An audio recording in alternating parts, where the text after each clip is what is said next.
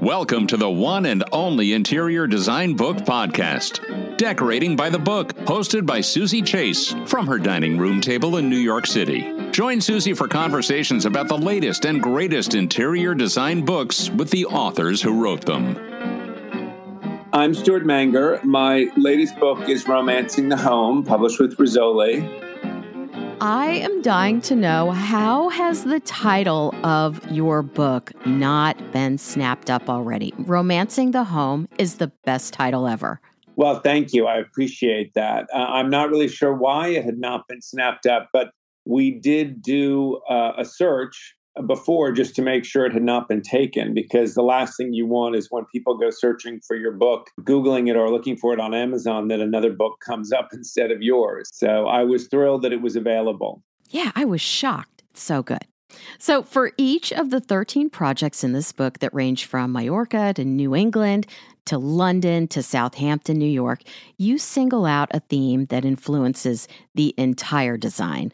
Talk a little bit about your projects in Romancing the Home. Best title ever. Sure. I think it's very important that every project have a voice and a point of view. And I think you'll see that in this book, we try to include something for everyone. And by that, I mean, we have a very traditional house in Scotland, all the way to contemporary and modern projects in Spain and Manhattan. So I think it's very important that projects have a voice. And I think it's important with the client that you discuss the location of the project, what their goal is, and that team assembled works to achieve that goal. For example, very typical in Manhattan, when I work on apartments, clients generally want a fairly urban aesthetic or sensibility. And generally, the apartment's architecture supports that direction. But I have clients with very contemporary apartments in Manhattan who want very traditional homes in the country. Or, for example, when my clients purchased a house in Scotland, the direction was it should look like an English country house, which fit the architecture, because it's a mid-19th century stone house, on the water, on the coast in Scotland. And so renovating it, and installing white oak libraries and mahogany doors and limestone floors suited that project. Whereas when I was hired by another client to do a very contemporary house in Spain, they wanted a very contemporary interior. They didn't want antiques or vintage pieces. They wanted everything to be very, very modern, including the artwork and objects, etc. Now, do you find that you're matching the exterior architecture of the house with the interior aesthetic of the house? Not always, but I think that the architecture and the location of the house definitely needs to be considered when you are talking about the interiors. So, for example, I've done several houses in the Hamptons or in beach communities, which tend to be shingle style, vernacular. However, some clients, they say, they love color, and so they want the interior to be full of color and pattern, which is great for a summer house. But then I have clients who say, similar style architecture, who want something clean and serene and not over-decorate. So, it plays a role, but it's not always the defining element. So let me ask you about your upbringing. Where did you grow up? I grew up in Manhattan, so I'm a native New Yorker, and I went to school here, until I was about 15, and then I went away to boarding school and college. I spent several years living in London and a short stint out in LA, and then came back to New York. Okay, so I read somewhere that your first big design job came at the age of 15. I'm dying to hear about that. When I was 15, my parents underwent a renovation of their house in Manhattan where I grew up. Coincidentally, I was at the right age, and I was interested. I came home and met with my mother and the interior designer who was working on it. So it wasn't really my job, but it certainly sparked an interest in the field, and I was very interested in the selections that were being made and the results. That was where maybe the spark started, but there was a professional designer certainly employed to work on the project. Is your style still the same as it was when you were 15, helping out the interior decorator? Well, no, I mean, when I was 15, that was the early 80s. And New York, as you can imagine, in the early 80s was very involved. Yes, exactly. Full of pattern. I think the overriding designers of the day, were still Parrish Hadley and Macmillan and Mario Boada. And there was a lot of print and chintz and sort of a nod to an English interior or a modern English interior. And so my style has certainly evolved, as you've seen in the book, from that. And also, as I said, it's not just one source for inspiration, but, the clients play a role, as does the project. And also, sometimes you set out goals that you'd like to achieve on a particular project. See, my personal style stuck in the 80s with the whole Mario Boada. The more is more. Well, and that maximalism is still, a strong design tendency today. I mean, you see it with a lot of designers, and there are a lot of people who love that. There's no example in my book of that maximalism interior design, but I'd love to do it. So I'm waiting for a client to ask me to do that. In the introduction, you briefly mentioned Marion McAvoy, the former European editor of Women's Wear Daily and W, founding editor of Elle Decor, and editor-in-chief of House Beautiful. How was she instrumental in your journey? Well, I met Marion when I was in graduate school. We had a lot of mutual friends, and she'd moved from Paris to New York to be the editor-in-chief of Elle Decor at the time. And she asked me if I could work on special projects with her, which was a great job offer. And I was happy to do it. Marion and I, got along very well, and we're still friends today. And fortunately, I still run into her at some industry events. But she, after about 2 years of working for Marion at Elle Decor, she wanted to introduce me to David Easton, who, at the time in the late 90s was running, one of the main, interior design offices in America. And I think there were probably 40 to 50 employees with interior designers and architects, as he had an architect who was a partner. And it was a thriving office. A lot of new construction, building great projects all over America. And I was a little bit hesitant because I had no experience in interior design. But Marion, with her great foresight and intuition, said, well, I think, having worked in the auction house and studying decorative arts in graduate school, that you would bring a lot to his office and that he would be able to teach you kind of the basics of design. And so we had a meeting with David Easton, and I had a couple of interviews with him after that. And on the second interview, he sent me home with some plans, and, I started shortly thereafter. And that was, about 25, 26 years ago. So what are a couple of the basics that he taught you that you still use today? Well, David was a master, truly, of interior design, probably even not understood to his full potential, even when he was working, because he was an architect by nature and did plans. And the overriding factor was always good architecture. So even if you were doing just an interior design job, the architecture of the space was always the most important. I always refer to the Hall of Mirrors at Versailles because even though it's a public space, it's something that always leaves a lasting impression, but it's the architecture. And even in an apartment in New York, you can rework architecture to your advantage, either making things symmetrical or just balanced, replacing a mantle. But architecture was always the first. The second thing was every room, you had to start with the rug. And he taught me that when you build a room in interior design, you always start with the rug because everything has to look good on the rug. And also a rug shouldn't just be the right color or pattern, but, when we went to look for rugs when the rug dealer unrolled it, he felt the rug should sing, and I often compare it to going to the symphony that, you hear an instrument that can speak to you. And he really had that reaction with rugs. And, a rug defines a room in a way, even a contemporary room.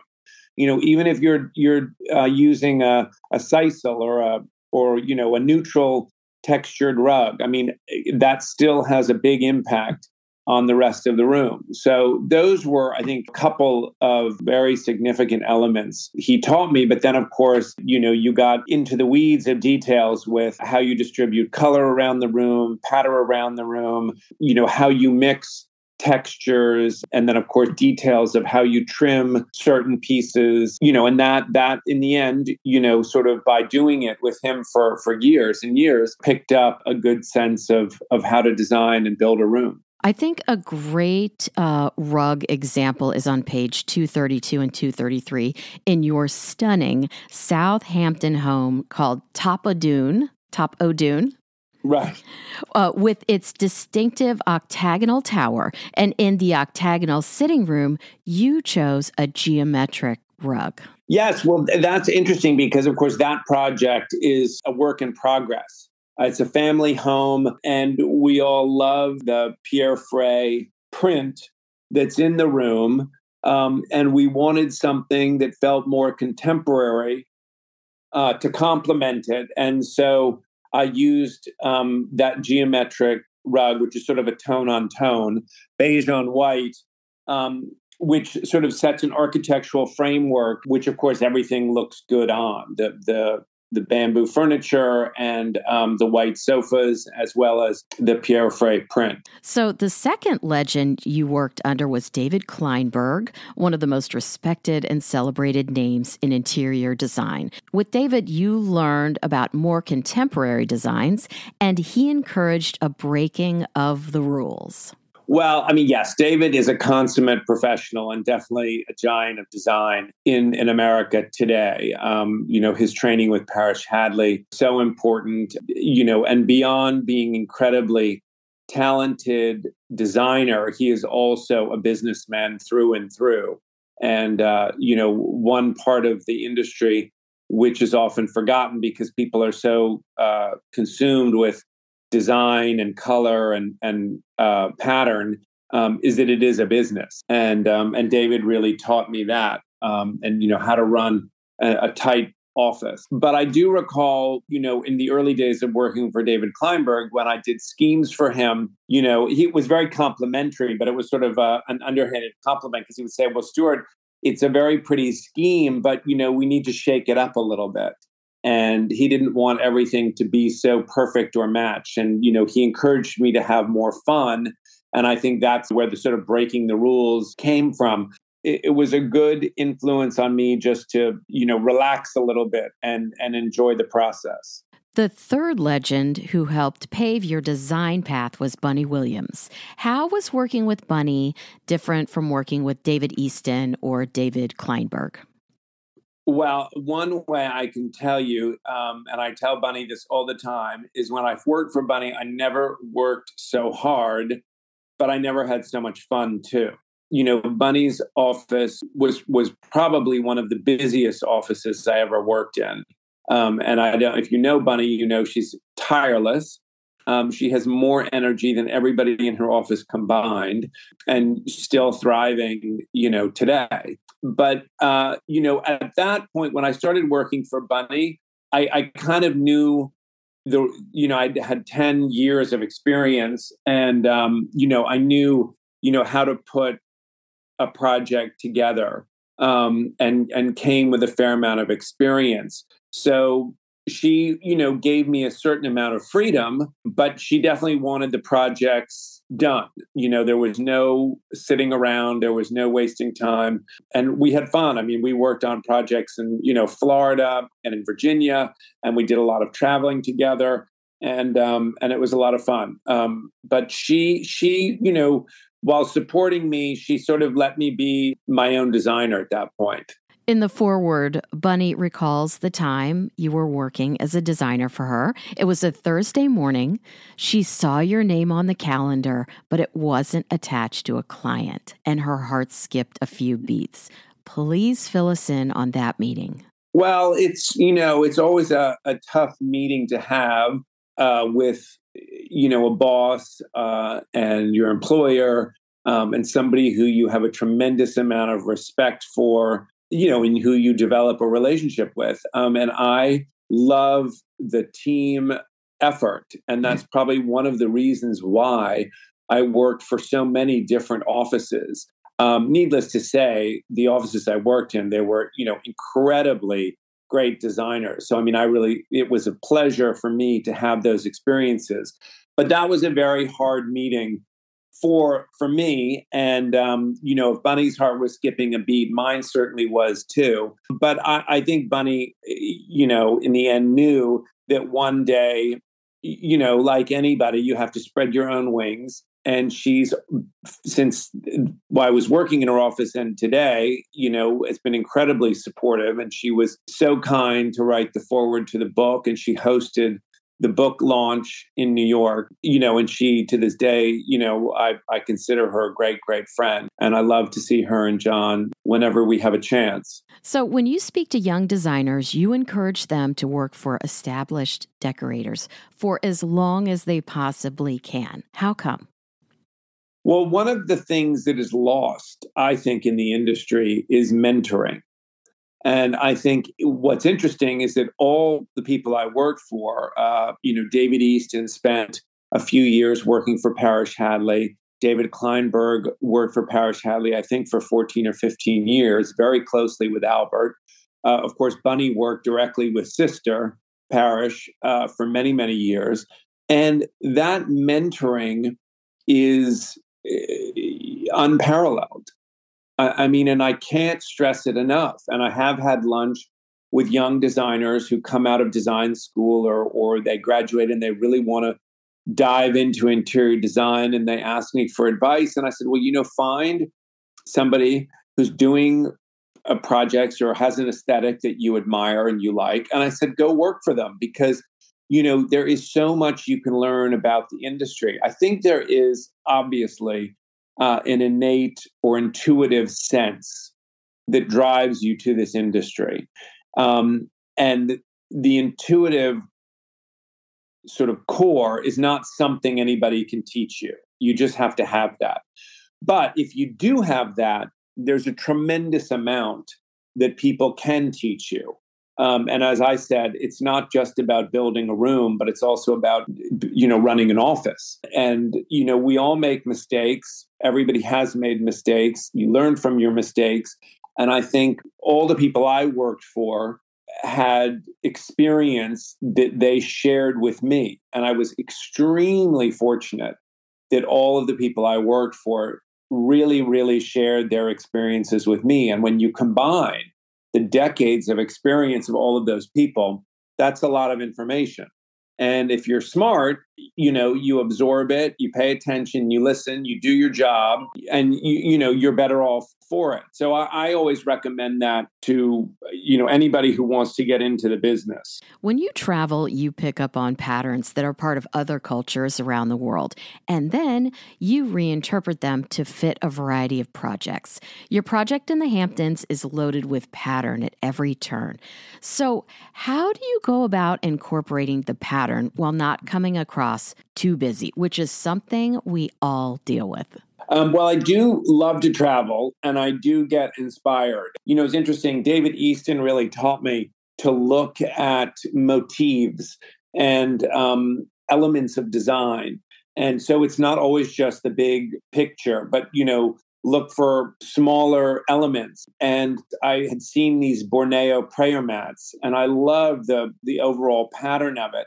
And I asked one of my finishers if we could interpret that for a stencil design, which we did use in the family room in that Hamptons project. And I love that. And I love stencil anyway. And I also like being able to provide my clients with a custom pattern. So a lot of people, will see it on social media and they'll say, oh, where can I get that wallpaper? Or, that's great. And, it's a one of a kind. So, I think it's better for the result of my project, but also for my client. Also, again, using stencil, I also like organic stencil. And I saw this kind of Americana series of organic flowers.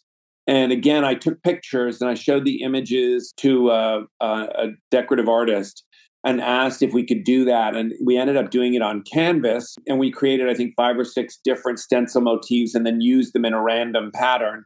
And then we layered the pattern with mother of pearl and wax polish. And of course, the great room that I really loved that I did was the client who loved color wanted some pattern in her family room or library, where the kids would watch TV and they had a card table. So they spent a lot of time in this room. And there wasn't, any particular artwork that we were going to use in this room. And there were bookshelves and blank walls. And I'd been to the Matisse show, and I'd seen a wonderful textile that would have been owned by somebody like Matisse when he was working on those cutouts. And I showed the textile to my client. I said, well, what if we did something like this, as a wall pattern?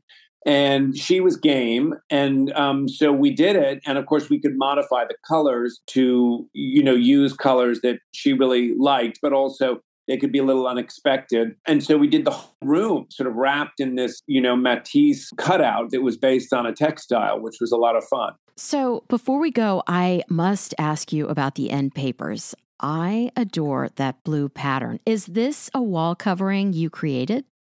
Yes. I mean, that's actually the one that I did in the dining room in the Hamptons project where we layered it with mother of pearl. And when we were looking through the rooms, the art director on the book said, how much he liked that pattern, and it seemed very distinctive and also representative of me because it was something that I had come up with. So we sort of modified it for the end papers. But I agree with you. I think it's very successful. It's so different. I mean, I can't even describe it. It's lovely. It's gorgeous, but it's something that I've never seen before. Yeah, well, if you look in the book, in the dining room of the Hamptons project, you'll see the scale is actually much bigger. We had to reduce the scale for the scale of the book, but it's a very bold and strong design in the room where I used it. And I love the way it turned out. And I think it's very successful as the end papers as well. Where can we find you on the web and social media? Well, my website is stuartmangerdesign.com. So anybody can go on the website and see my projects, press, a little bit about me and working for the different designers.